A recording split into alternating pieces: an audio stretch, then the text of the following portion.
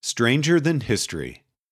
Suppose I told you that I knew for a fact that the following statements were true. If you paint yourself a certain exact color between blue and green, it will reverse the force of gravity on you and cause you to fall upward. In the future, the sky will be filled by billions of floating black spheres. Each sphere will be larger than all the zeppelins that have ever existed put together. If you offer a sphere money, it will lower a male prostitute out of the sky on a bungee cord. Your grandchildren will think it is not just foolish, but evil to put thieves in jail instead of spanking them. You'd think I was crazy, right? Now suppose it were the year 1901, and you had to choose between believing those statements I've just offered and believing statements like the following.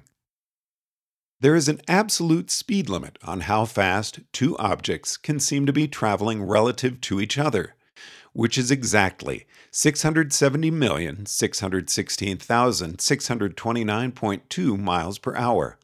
If you hop on board a train going almost this fast and fire a gun out the window, the fundamental units of length change around, so it looks to you like the bullet is speeding ahead of you, but other people see something different. Oh, and time changes around too. In the future, there will be a super-connected global network of billions of adding machines, each one of which has more power than all pre-1901 adding machines put together.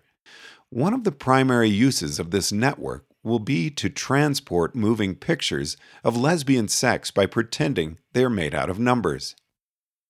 Your grandchildren will think it is not just foolish, but evil to say that someone should not be President of the United States because she is black. Based on a comment of Robin Hansen's, I wonder if one could describe in enough detail a fictional story of an alternative reality, a reality that our ancestors could not distinguish from the truth, in order to make it very clear how surprising the truth turned out to be.